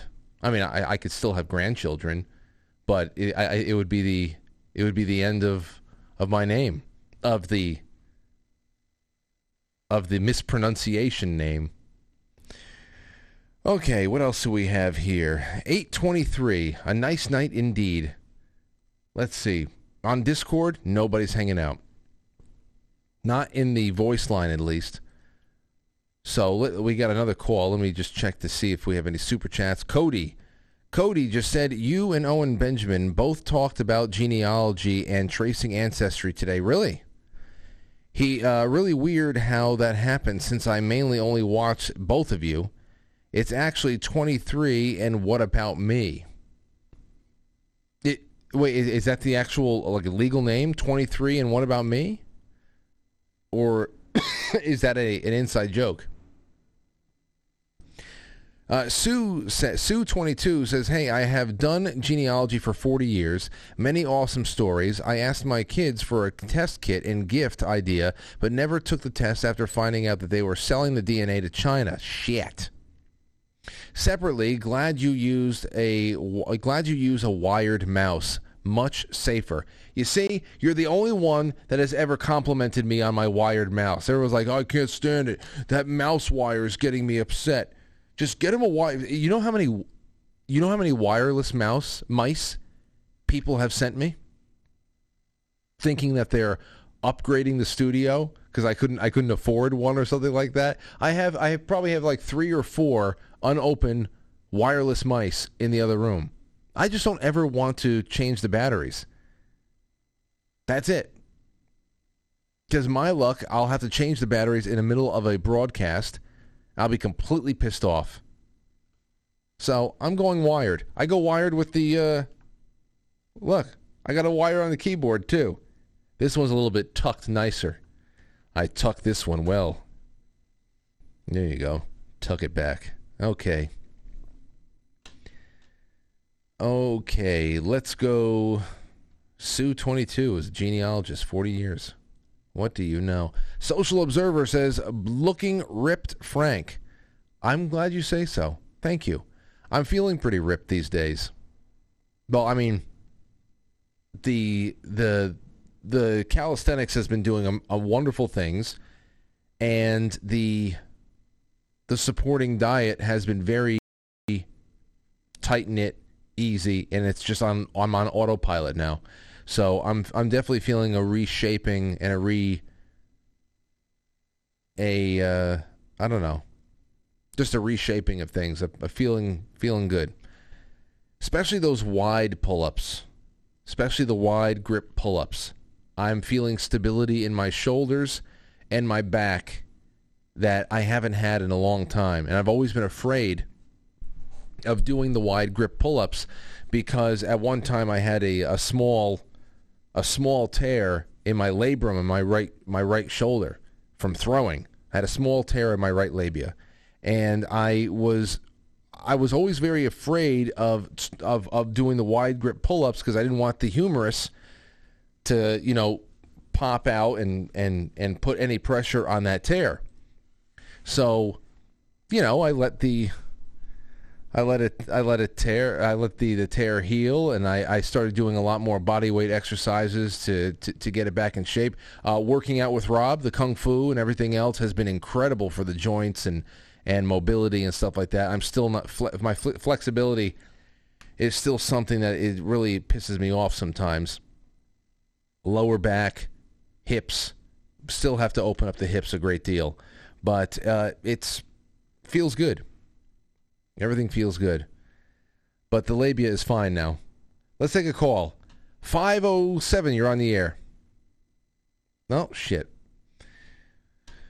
Okay, well, they hung up. Let me go to one more on Rumble. We had a couple more Rumble. PDR111 says, the true story, Netflix, Our Father, tells the story of a fertility doctor who used his own sperm to impregnate patients. Dr. Donald Klein has fathered at least 94 children. Yeah. We covered his story on the show as it was breaking. I know that Netflix did something with it, but we covered his story on the show. I forgot what the question I asked was. Obviously, it's disturbing as hell. You think about all those fathers. The fathers that were really raising children for the fertility doctor. Think about that. Think about all of the husbands and boyfriends that were raising the fertility doctor's father. That's more fucked up than what Manson was doing. At least Manson was going around the country and just knocking chicks up who wanted it. This guy is slipping his sperm into turkey basters and putting it in. It's just horrible. That's a horrible question. Let's see, what else do we have here? That's PDR 111. Did I get all caught up? I think I did. No, I didn't. Cave Toad had to join Rumble since Foxhole was down. Keep up the good work, Frank. Yeah, I'm sorry. We have a system, and we have to... this is not Foxhole's problem tonight, ladies and gentlemen. This is our problem, and we have to shore up our transition systems. Right now, probably playing on quitefrankly.tv is the Wednesday night programming that's been put on repeat.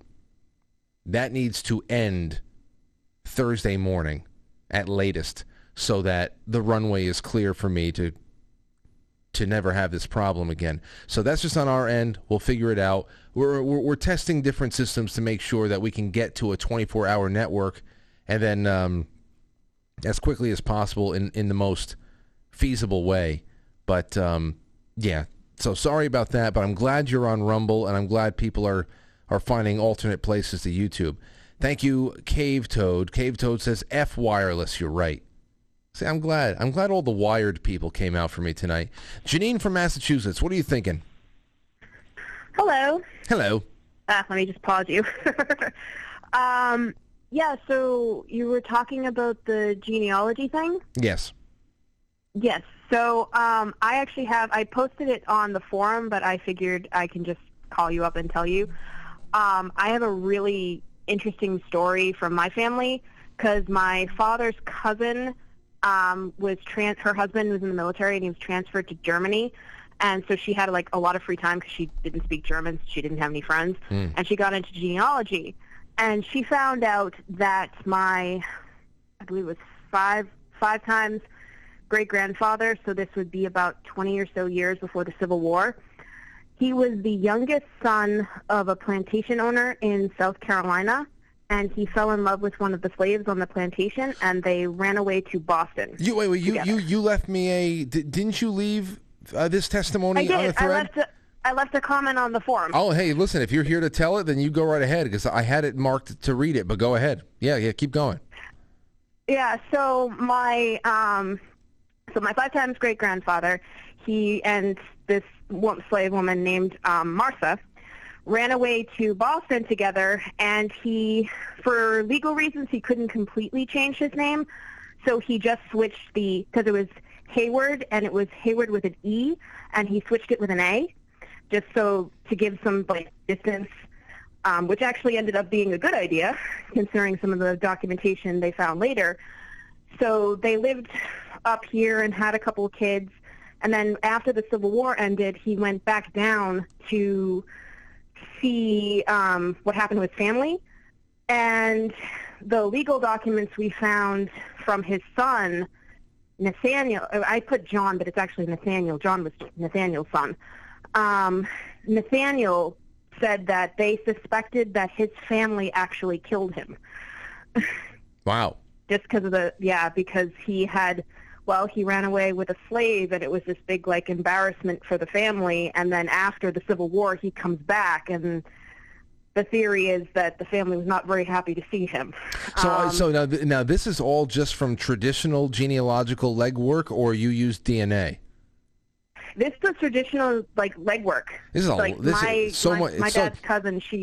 Huh? No, it's just the detail is so intricate. You must have found a treasure trove of documentation and diaries. I mean, how did you get all this detail? We actually found it through Nathaniel's sister, because Nathaniel actually never wanted, after what happened to his dad, he never actually wanted to talk about the family.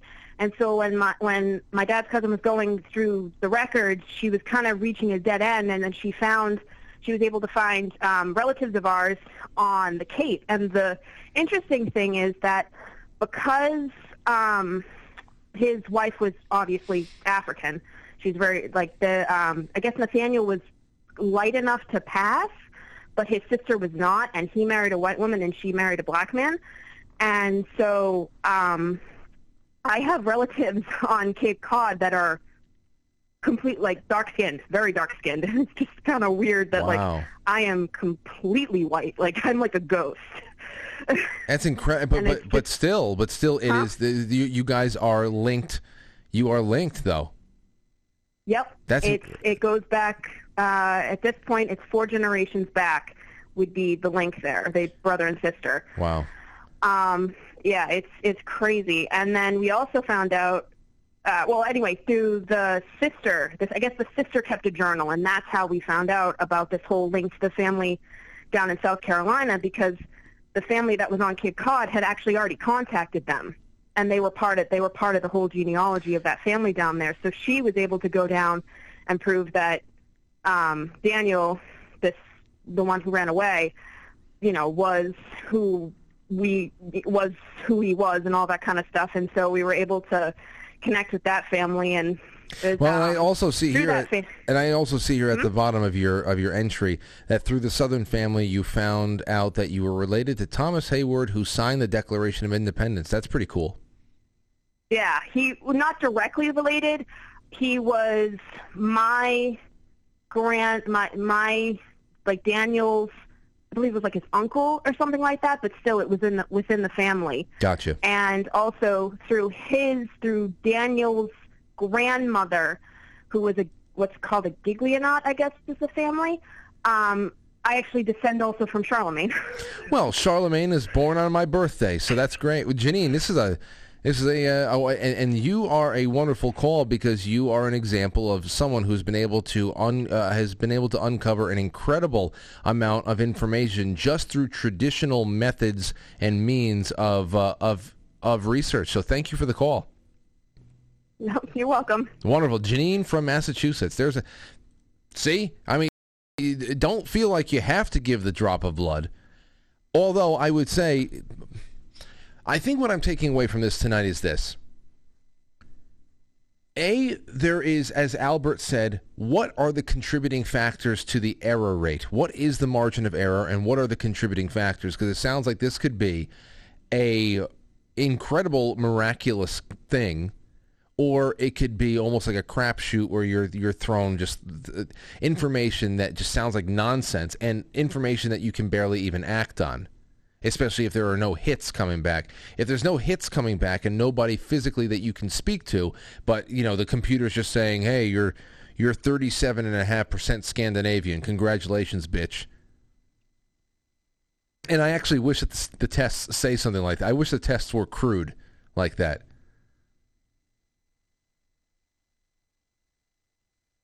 You're 11% Portuguese, fuckface. Congratulations. You feel special now? But if it just comes back like that, then but you need to be able to talk to somebody.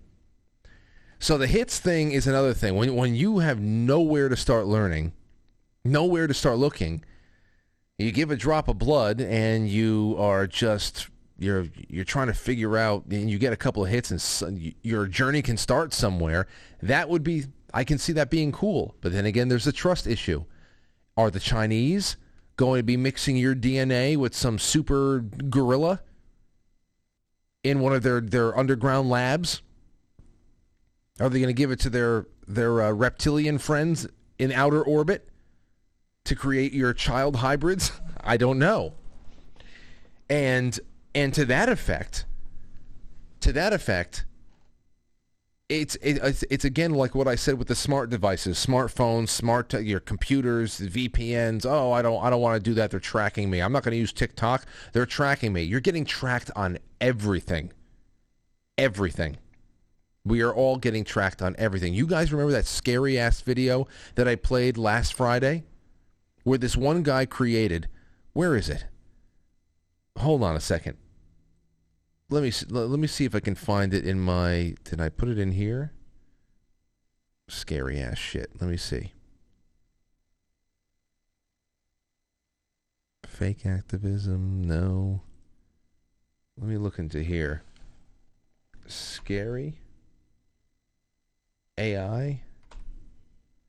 Anyway, I played something for you that focused a little bit on this AI this artificially intelligent program that was created by a guy who takes selfies and is able to actually match it with closed caption television feeds from all over the world to actually find the camera that has captured you taking your picture. And it was scary as hell. I mean, there's no limit to the data that's being taken on us. Even if you don't have any you can go with no electronic devices on you whatsoever and just go walk down a city block. And there is so much data on you, where you were, at what time, what store you walked in on, that there's so much inference on what your tastes are, what you like. Facial recognition, they know who you are. All of your addresses that you ever lived at, they know once they know who you are, they know what school you went to. There's gait recognition. We learned about gait recognition. You can wear a prosthetic face mask, a latex face, and still be picked up because your walk is recognizable, your body language. So at the same time, I'm like, okay, the Chinese might get a drop of my blood if Ancestry sells it there. But at the same time, I can get some really interesting genealogical questions possibly answered. Is it like that the powers that be don't have 10,000 times more useful information than one drop of blood of mine? They prick your heel as soon as you're born. So, I always suspect... Anthony and I always wonder, like when we get blood taken at the doctor's office, how do you really know a chain of custody who's not taking a vial of your blood? Even the doctor. We joke about just laying down after having your blood taken and just taking a breather and closing your eyes and just breathing and then opening up and then turning over and seeing a doctor quickly sucking down a vial of blood. Like they're Gary Oldman from Bram Stoker's Dracula. When he turns around and he licks the blood off of the razor. Such a fiend. Oh man. Oh boy. What else do I got? It's 8:39. Let's take a really quick break. When we come back, more of your calls. This has been fun. And remember, I have a little bit on Florida here I'll read on the way back, but we'll keep this line open. I love the topic. We'll get some more calls in the Discord, and don't be afraid to call in if you're from the Florida area and you just want to check in to say that you're all right.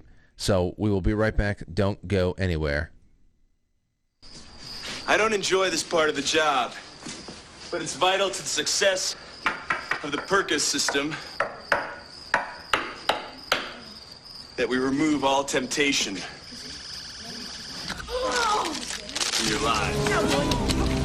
Looks like my man's packing.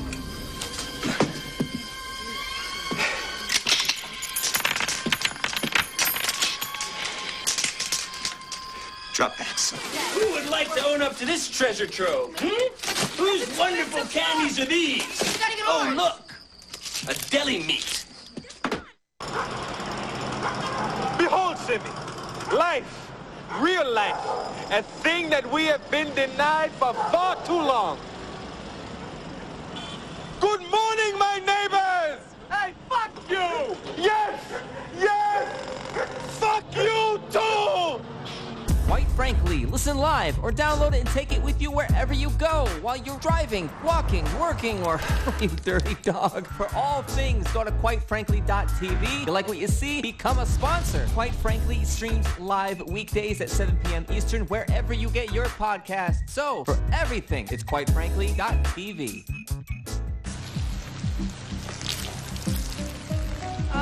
Sensei? Everything all right? We're all gonna die, Ken. We're all gonna die.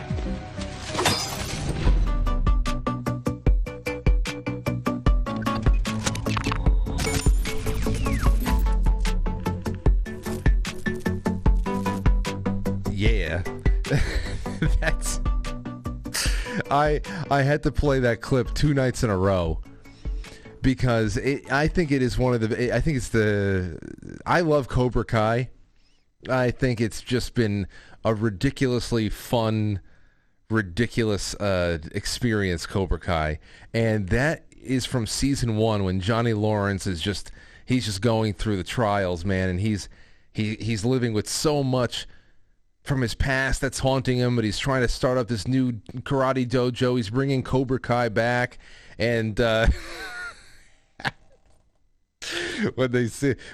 what's his name sees him pissing on the Daniel LaRusso license plate. Oh my gosh. That is something that just makes me feel so happy inside. The "we're all gonna die" is the best part. Whereas I want to play it again. I'm going to play it again because it makes me feel happy. Oh, shit. Sensei? Everything all right? We're all gonna die, kid. We're all gonna die.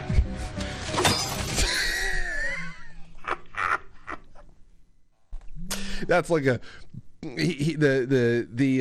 student was at school. He's like, I think something's wrong with Sensei Lawrence. You know, I saw him outside. Whatever. So he's just drinking a lot, and the whole thing, though, we're all gonna die, is just so fun. It's just so demented and doomy. I love it. Oh boy. Okay. Well, let's go. Let's take another call. Oh, at first, what is this? The pier in Fort Myers vanishes after Hurricane Ian tsunami surges. Well, they say a tsunami because the surge was over 12 feet. Swept through the city along with hundreds of homes.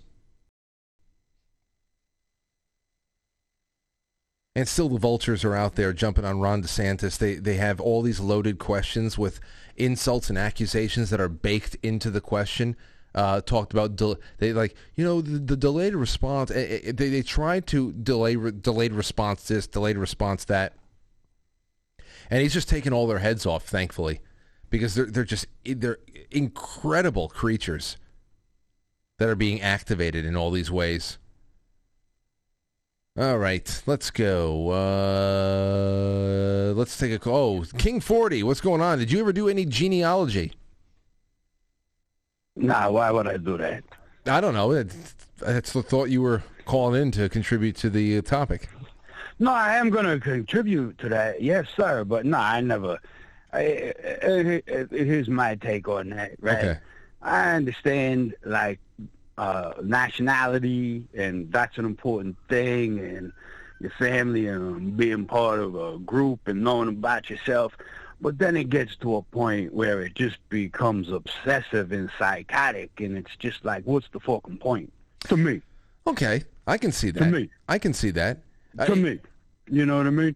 You know me, Frank. You know me a long time. I'm a very live in the now guy. I can appreciate the past and stuff like that, but I really don't have any interest in knowing what these assholes was doing way back then and shit like that. You know what I'm talking about? Yeah, but what about you? Just like your family in particular, wouldn't that be cool if there was a way? They were all a bunch of assholes. I already know that. I know the assholes I lived with, the assholes I was raised by. So I know the ones even before them were assholes too. So you're saying that the King 40 lineage, if you go back even to the 15th century, there's no way in hell that they weren't assholes. Correct.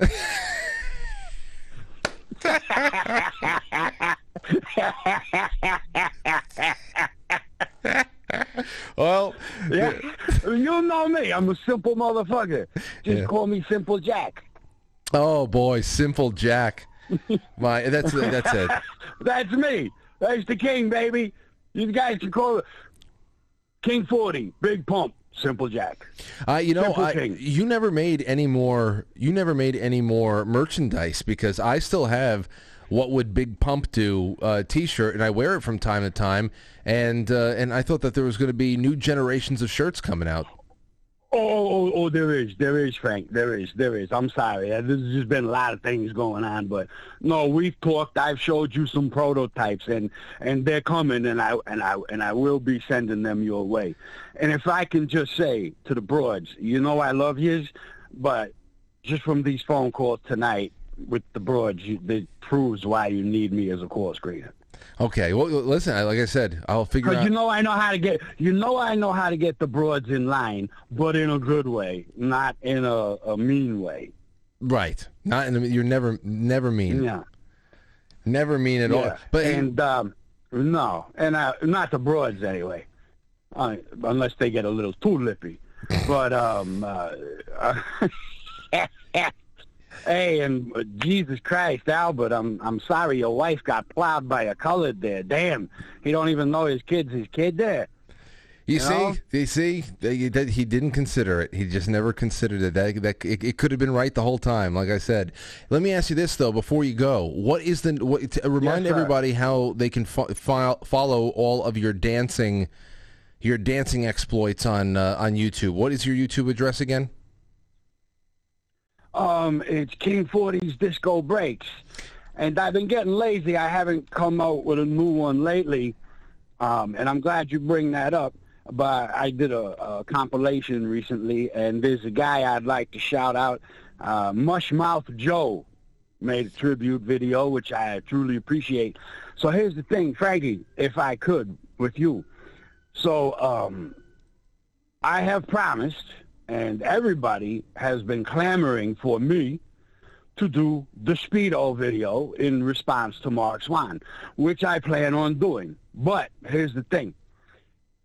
I am going to send it to you first. I am not going to premiere it on my channel. When I do that video, I'd like to send it to you first, and if we could, premiere it on Quite Frankly, and then I post it to the channel. Is that all right with you? Oh, yeah, sure. I mean, hey, what you should do is you should watch. I don't know if you can go back to any of our old episodes from July of this year, but you should actually watch the so-called Mark Swan Dancer and do something along that line so that for the next July we can do a side-by-side for the intermission.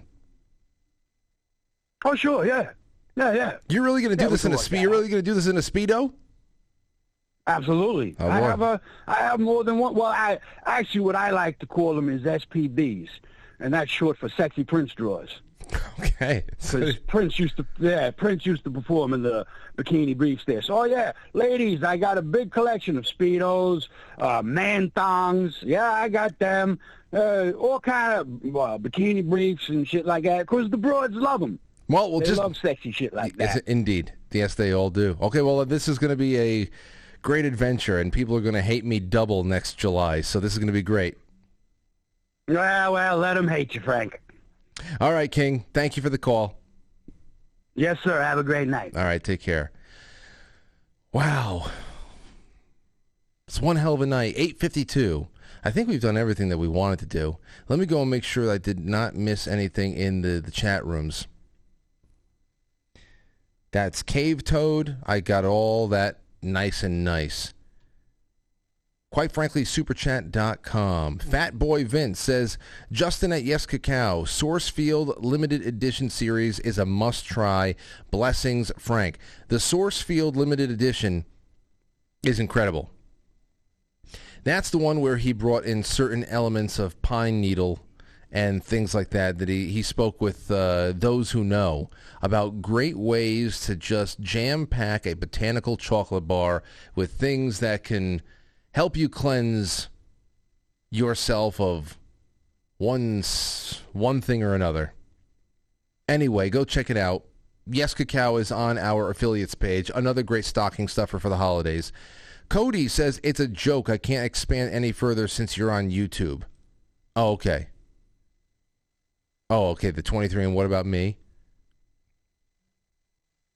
I'll figure out what the joke is afterwards. I think that's pretty good. Nice little crowd over there hanging out on Rockfin. Theta, we got 7 people. Last night we had about 8 people in the Theta jacuzzi. I guess with a big enough jacuzzi, 7 can be comfortable. But thank you to everybody that's been watching live on YouTube and DLive and Twitch. Don't ever forget about Twitch. My real question is, how do I get Odyssey, CloudHub, and Telegram back into the live swing of things? I got to think of something, because when I had all those things blasting out with me at one time, simulcasting, we started getting really choppy and buffery, and I can't have that anymore. 541, you're on the air. Frank, it's your friend Zoso. Zoso, what is this, another number I don't know? I've got so many numbers that isn't worth it. I can't even explain. So should I not store this one? Don't save this one. This is my temporary trailer office that I'm calling you from. In 6 months, I'll be on another job. So Great. Don't write this down. Okay. But dude, you really kind of rocked my world tonight with something you said, and I just called my brother about it, and he confirmed. Son of a gun, man. Myself, my brother, we are the end of the Cella bloodline for this vein. Anyway, when you were talking about your family earlier, I stopped and I thought about it, and I thought, son of a gun, I had 2 girls. My brother is a bachelor, no kids. My other uncles and such, they had some boys, but a couple of them died early, and the one guy who's still alive, who's close to my age, doesn't have any boys. My other uncles only had girls. This is it, man. Wow. I know. When you stop and think about it for a second, when I'm gone, it's like we were never here. It's kind of crazy. Yeah, after a while. Crazy. After a while, I mean, there's the blood will still be as strong as it were a boy, if and when God bless Aurora, if she has children, and I would. Yeah, but as far as the name goes, we're gonna have the name is gone. My daughter has a son, and I'm thrilled about that. My grandson. So there's a bit of me running around out there, but dang it, man! You just kind of, you harshed my mellow, baby. I'm sorry. Hey, listen, I don't have all the time in the world, too. If Lauren and I try again sometime soon, and we have a boy, then boom, then we have a shot. But if another sister comes out, I'd have to say that the probability of Valbiro carrying on much longer is slim. Unless, well, of course, if I'm not going to count Anthony out. He hasn't really tried yet, so we'll see. Yeah, I wish you the best of luck with that, and practicing is half the fun anyway. Absolutely, plenty of practice. We'll see what happens. Take care, my man. Thank you so much, Zoso. That's a good man right there. I can't wait until he does another cross country trip. That's another one of my moments, the high moments of the year. We've done a lot of great things on air this year in 2022. The personal life has been a one hell of a roller coaster, but this show, I think we've had a banner year as far as content and the times we've shared together. Zoso coming in to studio on that Friday night was a lot of fun. Hope we can do that again. All right, that's it. All I have for you here tonight. You guys and gals have been wonderful to me. And tomorrow is another day, the last day of the week. It is Friday. So with that being said, I hope that you guys will join me at 7 o'clock. Go on to quitefrankly.tv. Please become a sponsor. It would be wonderful for me to get home and to meet some new sponsors on Subscribestar, on quitefrankly.tv directly. You can send in a PayPal at any time. I respond personally to every last PayPal donation that is sent. I always have. It is I don't care how long it takes. It is a glorious and very gratitude-inspiring practice for me, and I love talking to you all. Thank you for everything. My family thanks you, and I'll see you tomorrow at 7. Thank you, Cynthia, for calling in. We had a good one. We had a good one tonight, indeed. Oh, wait, Spud Hill just said, King's opinion about genealogy is why I sent this. So there you go. I got a Rumble rant that was sent to me just because they love King's opinion on genealogy. Long line of assholes. What's the point of even trying? All right, that's it. Thank you, guys and gals. We will see you soon. I'll catch you on the flip side.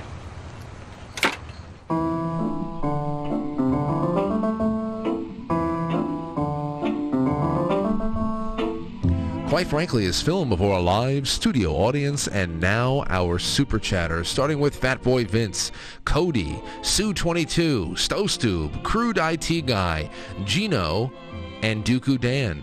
We will see you all soon. Thank you for tonight. Thank you for tomorrow. And away we go.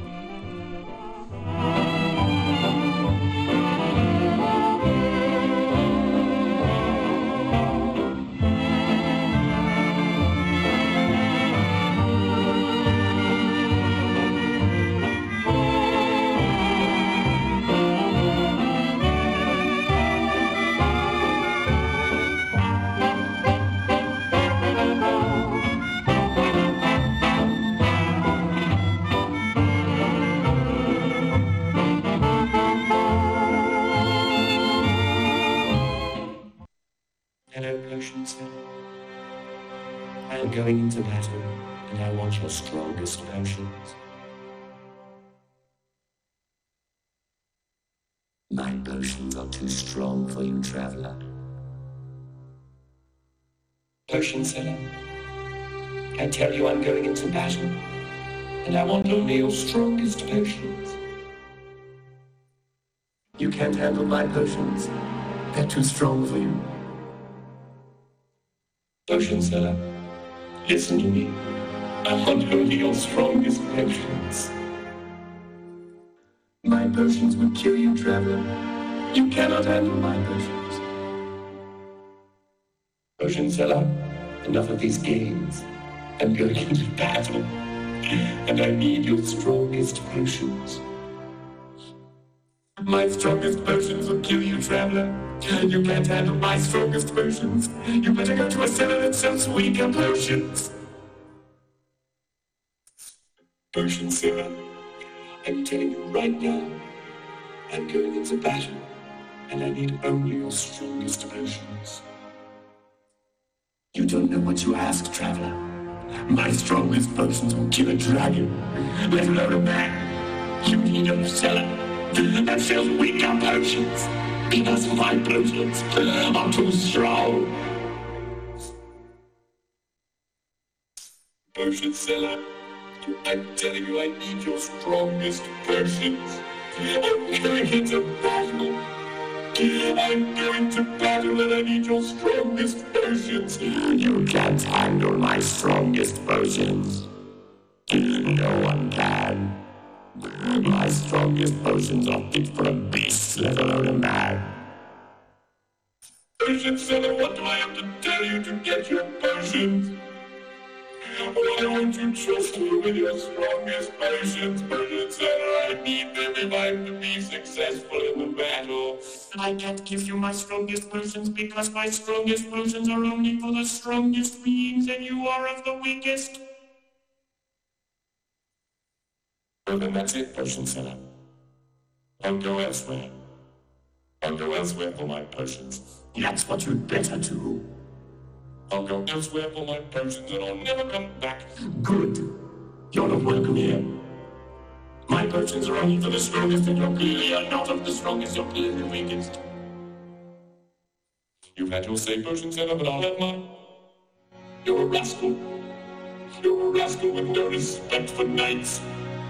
No respect for anything except your potions. Why respect knights? When my potions can do anything that you can.